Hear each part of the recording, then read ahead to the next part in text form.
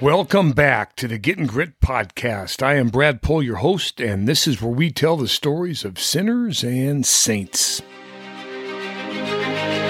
Don Corleone was called a modest man who would always listen to reason when the five families met after Sonny's assassination. He swore an oath on his grandchildren that he would not break the peace between the five families made that day if they kept their hands off his youngest son, Michael. Michael orchestrated the assassination of the heads of the five families after his father died. So what's in a handshake? What's in a promise? Verbal contracts and handshake agreements may be enforceable, but attorneys do not advise their clients to do business this way. Long before the families of New York began their oath-giving and taking, a gentleman's handshake or a gentleman's agreement, formalized in England, were used by parties to seal a contract, agreement, or deal. The custom of handshakes began and was still considered the norm when a man's word actually began to carry legal weight because it meant something. It was the age of chivalry, where the ideals of men were to be courageous, have good morals, and perform service to others. And ladies were fair, protected, treated with respect. How is it that words like these draw the ire of the woke crowds today? But by the year 1509, King Henry VIII came to rule, and he needed to produce something to ensure his Tudor line remained in power after his 10 stakes would take leave. He needed a son. Henry had 6 wives, and he had no son through any of them. 2 of them he sent to the gallows. One could look upon Henry and say he made 6 matrimonial promises, broke them all, and committed murder twice. By this, the story of the Corleone family may not seem so severe. Henry did most of his behind-the-scenes dirty work through a privy council of men, more sympathetic to his own views and inclinations than any act of chivalry. But once you lose your grip on your foundations, any wind will blow you. Just consider the story involving Anne Boleyn, the king's mistress, who became his second wife. Henry seeks an annulment from his first wife, Catherine of Aragon, but the Pope doesn't give it. So Henry makes himself head of the church. Thus the Protestant Reformation in England begins. Thomas More was the Lord Chancellor of England. He does not agree with the king's desire, but remains silent.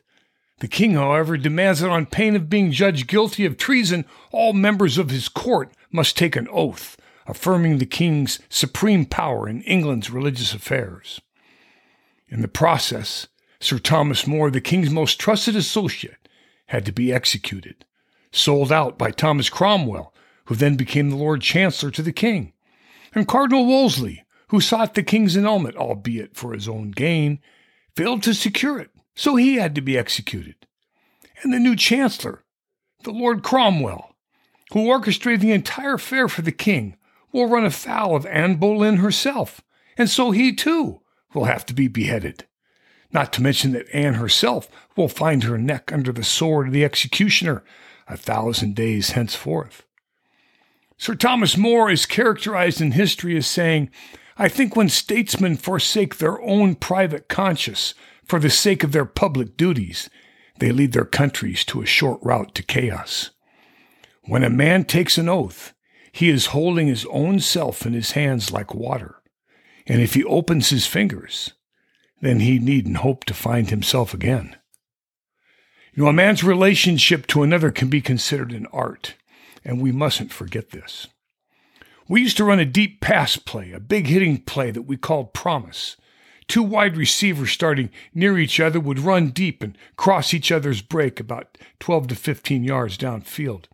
In describing the play to the players on the chalkboard before we had a name for the play, because when you do something new, players should always have naming rights, I said, if we scout our opponents correctly, set the play up correctly, and run it in the right field position, this will be a big play. So what do you think we should call it? And from that day forward, we called it the promise route. You can't just get all emotional and wish big plays in your life to occur without discipline and effort. Discipline weighs fractions to the pound. Regret weighs tons. Promises are a uniquely human way of ordering the future, attempting to make it predictable and reliable to the extent of our discipline and all that is humanly possible.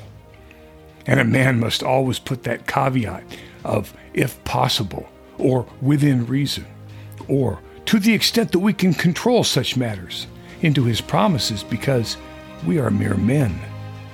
Idle promises without the work and discipline they require are like two limp-wristed men making one of those dead fish handshakes.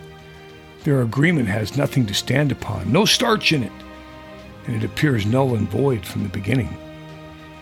The Holy Scriptures hold roughly 7,500 promises that God has made and has never broken one. And they are not filled with such caveats. God tells us, "Be strong and courageous. Do not fear or be afraid, for it is the Lord your God who goes with you. He will not fail you nor forsake you." It is our choices, far and above, that show who we really are, not our abilities. Will I shake the hand with a limp wrist, or will I put my hand firmly into God's grip? The work of patience, love, and self-sacrifice lay at the cornerstone of promises, and these are serious and lengthy endeavors, so a man should be careful what he promises. But when he has gone ahead and committed himself to the oath, he must consider the words of St. Thomas More, keeping his grip tightly around it. For our yes is always to be yes, and our no is always to be no, for our grip always to remain firm. These are simple things to say and write about, not always so simple to live. Is it possible, then, for a man to live and be fully alive without forgiveness and mercy? If our private conscience turns solely towards self-gratification, which men discover is impossible, we lose both our oath and our grip on priority. At the gallows, after forgiving the executioner his duties, St. Thomas More's final words were, "I die the king's good servant, but God's first."